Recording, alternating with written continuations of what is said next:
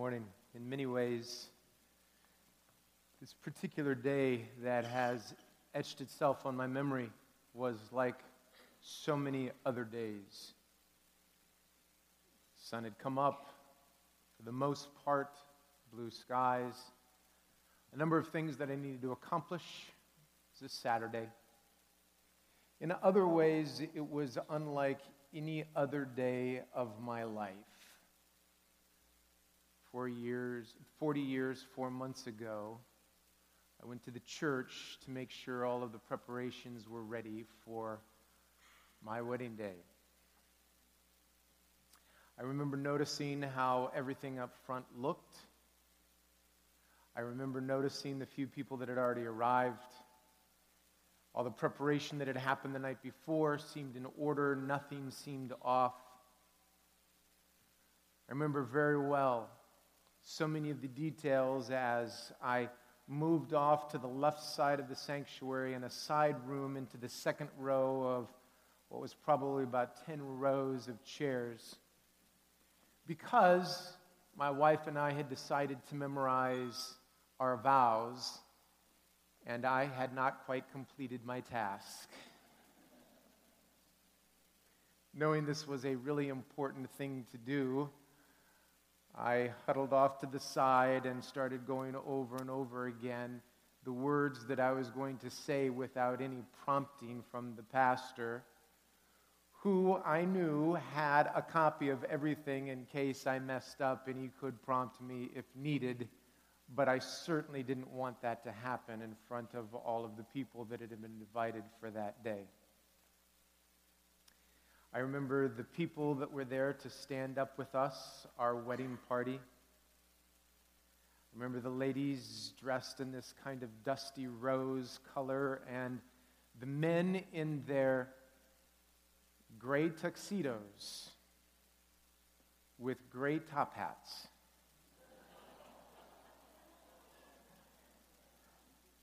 It seemed so cool at the time.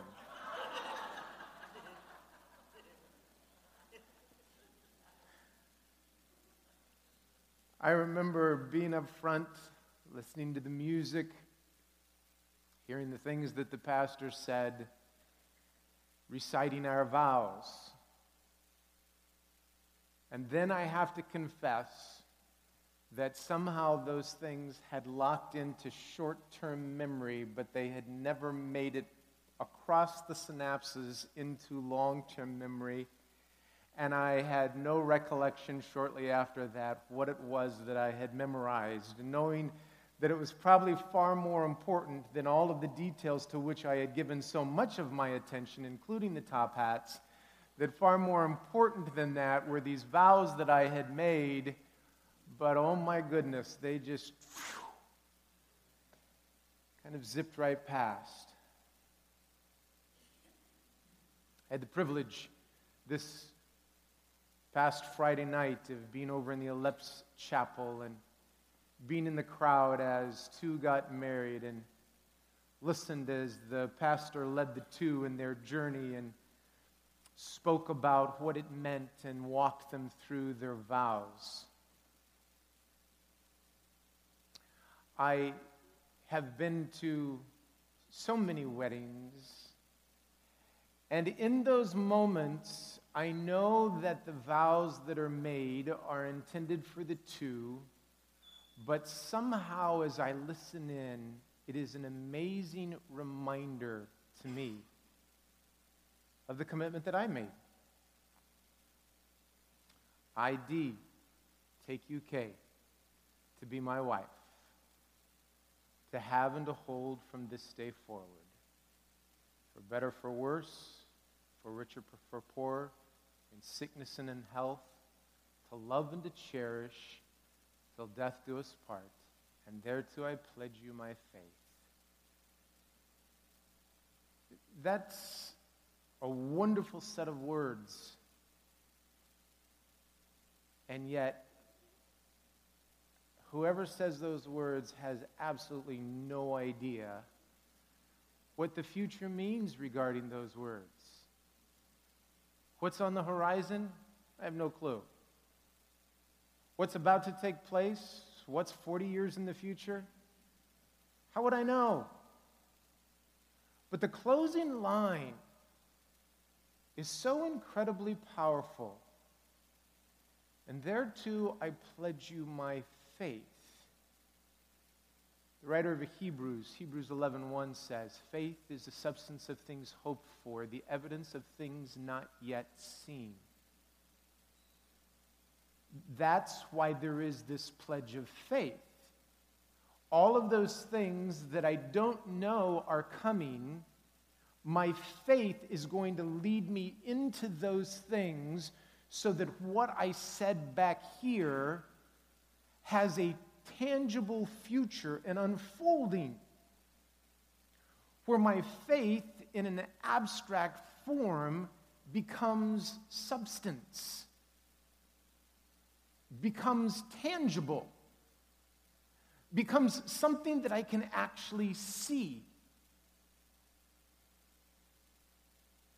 Now, lest those who aren't married check out for a moment, let me say that I really believe those same kinds of thoughts and statements are true for friendships to which we've committed, people to whom we've committed. It is true for our relationship with our Creator, the Lord of our life. We make commitments that have to have a component of faith because we have no idea where those commitments lead. I don't know what tomorrow holds. I don't know what the health side looks like, nor do I know what the sickness side looks like. I don't know if there's wealth as part of this or poverty through which we walk. I don't know what the better is going to look like. I don't know what the worse is going to look like. But I'm pledging to be in this relationship and to see it through those times. And I believe that my faith will carry me through that. What a great reminder for me when I sit in on somebody else's covenant. It reminds me of the journey that I am on. The last 2 weeks we've been talking about membership. Really, we've been talking about the church, both in a much more global sense, but also this local body of believers.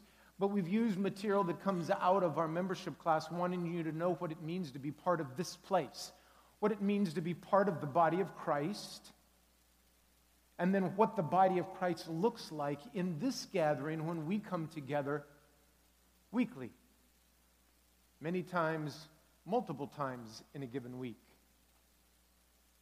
I don't know if you've listened to some of the music that's been chosen, some of the things that have been played, but they have been very strategically chosen to identify the ways in which we come together and the things around which we hold our faith. One of the songs led us through portions of the Apostles' Creed. It is an attempt to articulate some of the essential truths that hold us together, bind us together as those who follow Jesus Christ and attempt to be obedient to what it means for Jesus to be the Lord of our life. These statements arise out of biblical stories, our best effort to take the powerful stories of Scripture and out of that to make some statements that we believe are spoken about and taught through those stories.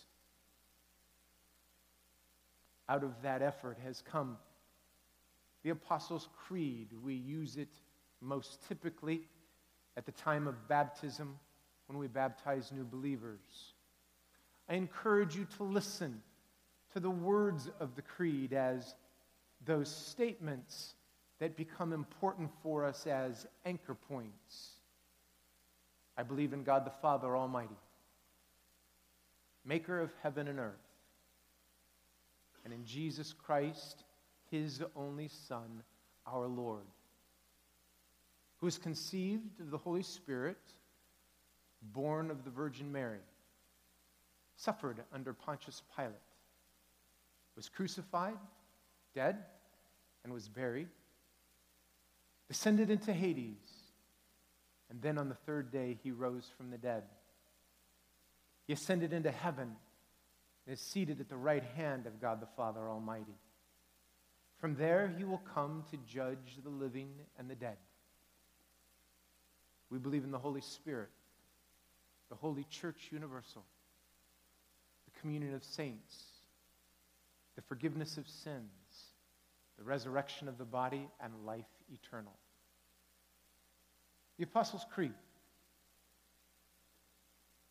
Anchor points for us to look at our faith and understand our journey and identify those things on which we try to come together in this journey of faith.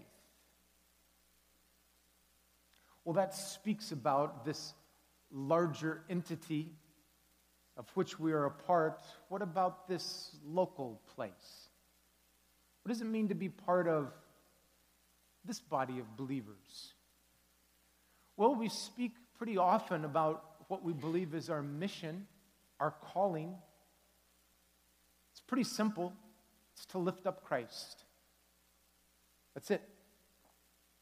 We want everything we do to reflect that calling, to lift up Christ. And if anything falls outside of that, then we ask ourselves, why are we doing it? Because that's our calling in this place, to lift up Christ. We believe we do that in following in the footsteps of Jesus by preaching, teaching, and healing. Preaching as a way to describe how we live out our lives. Teaching as another word for discipleship, learning and growing in God's word and God's truth. Healing, believing that God wants us to be whole and then to use us as healing agents wherever God places us. It's fair to ask the question, for whom do we live out this mission statement? Well, we do it for God, but who's the audience for that? Everyone who walks in these doors, on these grounds, whether it's for VBS, a ladies' retreat, a Sunday morning service, a Wednesday night activity, a children's choir, whatever the case might be, anyone who comes here, but it is ridiculous to think that our responsibility of sharing the good news is dependent on people coming here. That next circle for us is anywhere where we live and work. That we'd be equipped when we come here, but that we would go out and live out our faith wherever it is that God has placed us. But it also doesn't end there. We want to be global Christians, connected to expanding the kingdom around the world wherever God gives us these natural connections. Faithful to what God has entrusted to us. We have a vision for how we go about doing this. It's summed up in these three little pieces. We always, all the time, in everything we do, want to be motivated by love. There are 100 different reasons that can contribute to our motivation. We want to check those things over and over again and say, are we being motivated by love in all we do? Secondly, we want to be guided by prayer. A church that prays and seeks God's face so that we might be guided by prayer through the Holy Spirit. And finally, that would be formed by Scripture. That Scripture would speak into our lives. The passage that's part of this morning, 2 Timothy chapter 3, the very end of that chapter, beginning with verse 14, and then shifting into chapter 4 at the very beginning of the passage of that chapter, says very clearly to Timothy, all of God's word, all of Scripture is inspired, and it's good for teaching, for learning, for growing, for disciplining. It provides for us this forming that helps us become all that God intended us to be. So those three things, motivated by love, guided by prayer, formed by Scripture. As we worked through this, trying to understand who we are, your leaders identified 3 real important areas that we want to help us live out our calling in this place. One of those is that we would be very intentional about the culture that we have here in this place and the language that helps to form that culture. So yesterday was a great example. We want to be a church that cares deeply about intergenerational connectedness. And so to have speakers at the ladies' retreat yesterday that spanned all of those different decades, it wasn't by accident, it was by intent. We want the culture of this place to reflect our values. We want our calendar to look like our belief system. We want our activities to remind people of the good news. We want to do that by intent so that when somebody begins to look at this place and the character, the culture, the nature, that they would go, I sense something there about the Christ they serve. Like that Acts passage when a few of the disciples were put on trial and they made note to themselves, these men had been with Jesus. That's what we would love to see happen here. The people who maybe just had a loose connection would go, wow, if I understand anything about Christ, it would seem to me like these people have spent some time with Christ. And that we would do that with intent. The second hope or objective that we've settled in on is that we would build on the best of our history. We talked last week in here that our legacy is so important. The legacy that's been passed on to us, as well as the legacy we leave behind.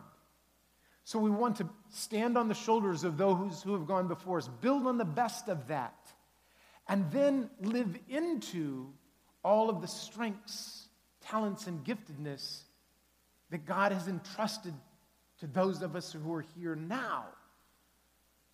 How do we reflect the things that God has blessed this place with at this point in time? And then how do we do that in balance? Last week, Melissa made wonderful mention of the chart that was put up on the screen where we live into our one-on-one relationship with God, our connection with the body of believers, and then live out our faith in the marketplace. How, as a church, do we do that? So it's not just the individual, but collectively, we're living in a healthy, balanced, spiritual place. Then finally, that we are good stewards. Stewards of all that has been entrusted to us. Good stewards with what we say, with what we do, with the resources that are given. It's so essential that we are held accountable in that way for how we handle those resources. We talked last week that we have chosen as a church to be affiliated with a particular denomination. Our church is actually older than the denomination with which we are affiliated. Not much, a year, but we're a year older than the denomination. But we've chosen and continue to do so, be part of what's called the Church of the Nazarene. And there are many reasons why we do that, but I'd like to just reiterate a few that were already mentioned. One is that we believe that there is value in accountability. We are held accountable as a church for what we teach, for how we use our resources, for the way in which we live out the things that we teach. And there are others who ask us the appropriate kinds of questions that keep us accountable. We also have this deep conviction that we can do more collectively than we could ever do individually.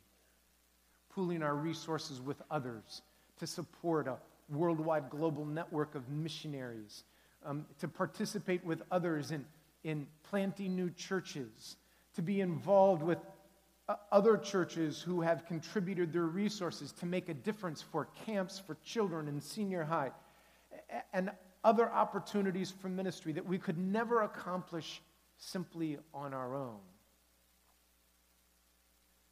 Well, I'd like to say that those are some of the same reasons why I think it's valuable to join in membership for a local body of believers. Accountability is a valuable thing. You offer yourselves to say, ask me hard questions. Ask me how I'm living out my faith. Ask me if I'm being faithful to God's call in my life. I know that that can be uncomfortable, but it's intended to be encouraging. It's intended to send the message, we don't do this alone. We do this together, and we come alongside one another to say, let me share my journey. Let's talk about what it looks like to live this out. I certainly don't have it figured out, but maybe together we can understand better God's calling on our life. And that accountability goes the other direction as well, where you ask, what are you doing with the resources that have been entrusted to the church? How are you engaged in the community and making a difference for the poor, for the needy, and justice? What decisions is your board making? You ask those questions because we are accountable to one another.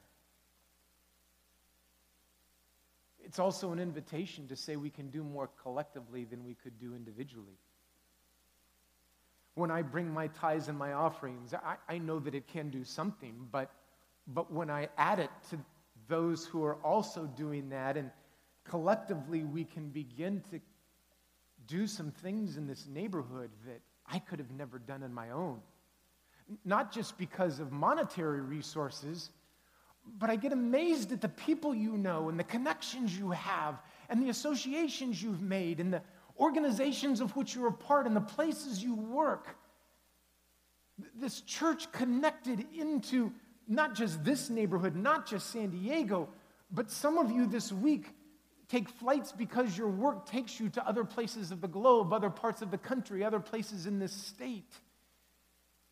Oh my goodness, that I can have a part in all of that by being part of this body of believers.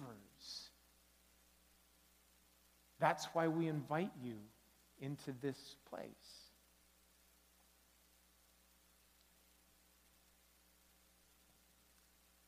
So much like I sit in a crowd at a wedding and I'm challenged by the covenant relationship that is being proclaimed from the front. Some of you have sat here a number of times and have listened to new members that are brought into this fellowship. What is that covenant that we have here? What does it look like?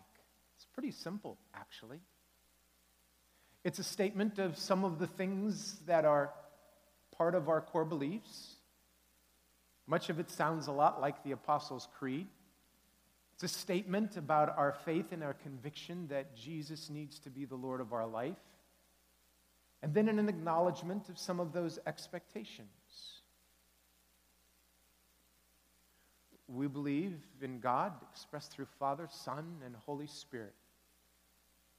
We particularly emphasize the deity of Jesus Christ and the personality of the Holy Spirit.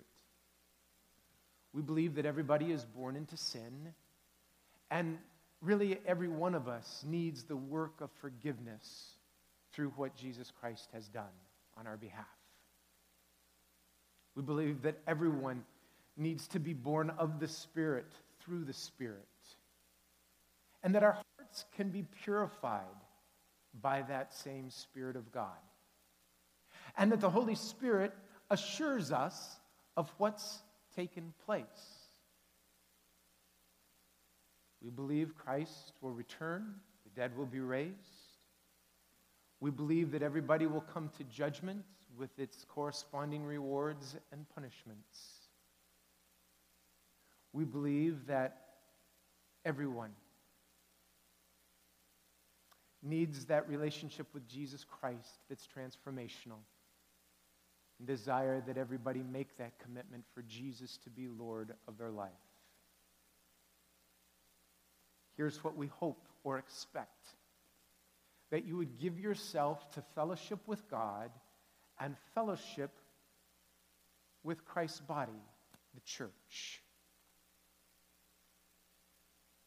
We hope and expect that you would honor God by walking humbly, by having speech that is grace-filled and honorable.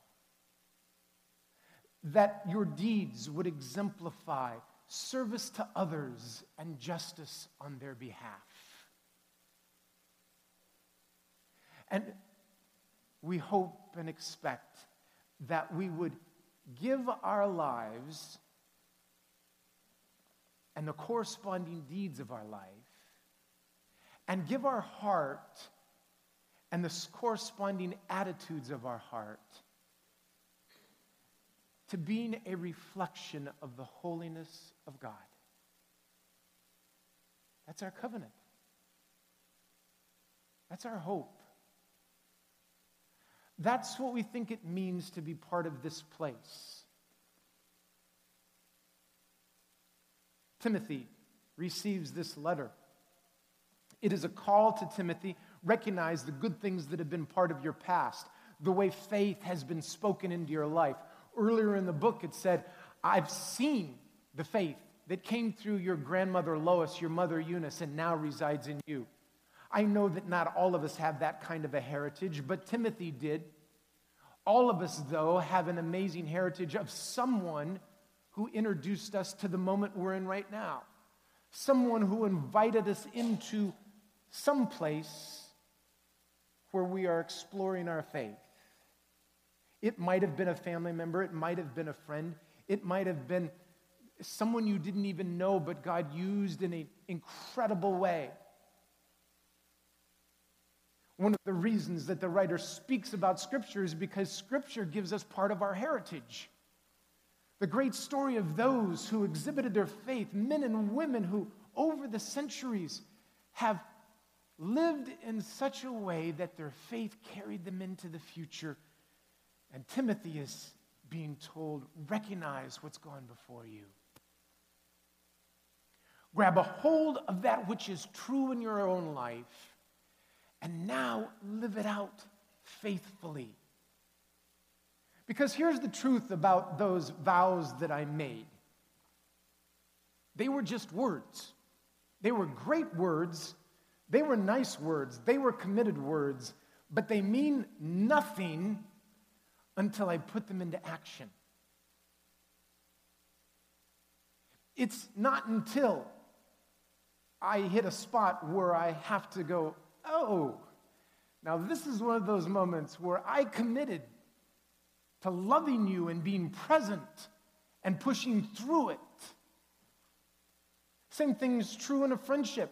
Oh, conflicts come up, but I've made a commitment to this friendship that I'm going to walk through this difficult moment because I've made that kind of a commitment. Our commitment in faith, both horizontally and vertically, only becomes tangible when it gets put into action. Now, I want to acknowledge that action sometimes means that I listen well and am still. God sometimes speaks through the silence in my life. God sometimes calls me to give somebody else the opportunity to speak. God sometimes calls me to wait. But that is an active waiting. It's a ready waiting. It's a I'm present, Lord posture. It is faith that then becomes substance. It is hope that finally becomes reality. And it may not be identical to the thing in which I envisioned, but in some ways, what I envisioned is only marginally relevant. It's what comes that allows faith to be put into action.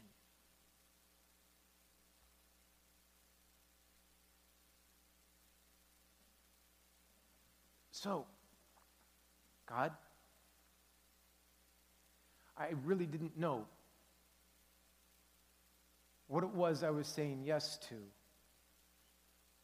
when I said yes to you. I really didn't know what health would look like over the horizon. I didn't know where the pathway would take me, for richer, for poorer, for better, for worse. I really didn't realize all that was implied when I said, be the Lord of my life.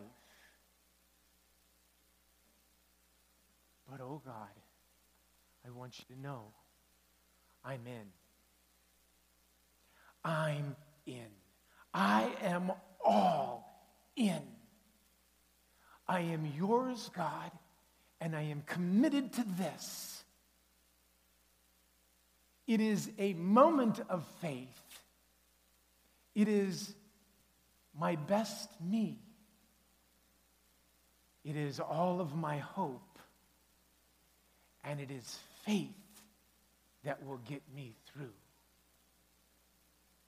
The invitation is for you and me to be on this journey together, and with great anticipation to look forward to the next horizon, the next turn in the road, the next street sign that comes, to be on the journey together. Father,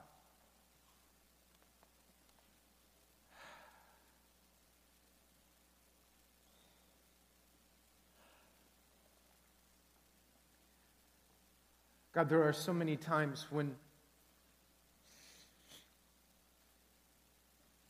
I have not lived well into the faith that I proclaimed.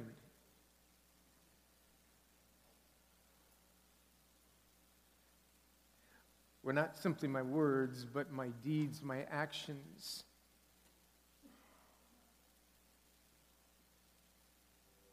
Would leave anybody wondering, had I made any covenant commitment at all? I'm sorry, Lord.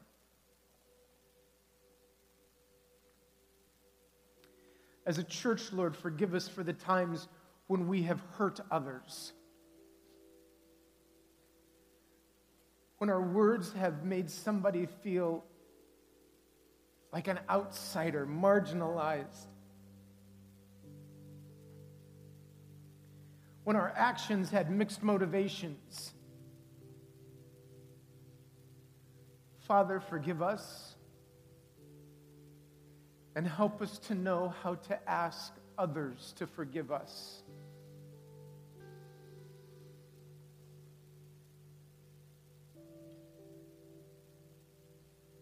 For the times when our speech has not been filled with grace.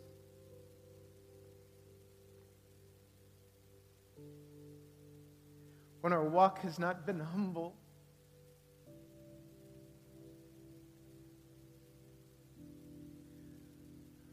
When the community of which we are a part would never know that our faith is in you. Father, forgive us. Forgive us in our relationships. When the going has gotten tough and we've given up.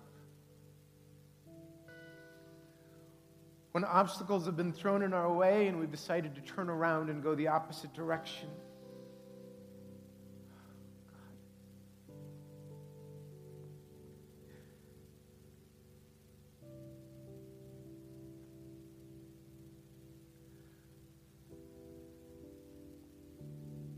So often, Lord, we pay attention to the loudest noise, to the biggest crash.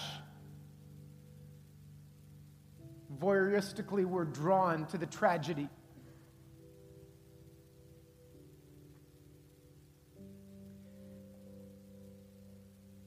Yet so often, Lord, you are the still small voice, the quiet whisper, the gentle, gracious nudging toward obedience. But Father, I ask, if it takes a loud noise, if it takes a hard circumstance, then let that be a way that you get our attention. And then teach us how to listen to your quiet voice. Teach us how to wait on you. Teach us how to soften our heart that your gentle touch might truly mold and shape us.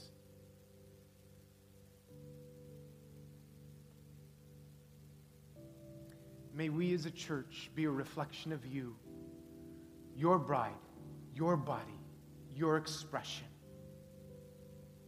Invite us into this place, Lord. For those who visit just one time today, Lord, may any time that they come back, this feel like a home away from home. For those who are exploring this place, may they help us to be better. Bring their talents and gifts and insights to make us a better reflection of you. And for those of us, Lord, who years have passed since we first made our commitment, may our vows be renewed this morning to give ourselves in our lives and in our heart to be a reflection of your grace and holiness. To give of our means and our talents so that others might hear and see the good news by how we live out our faith. May that be true for us, Lord. I pray in your name.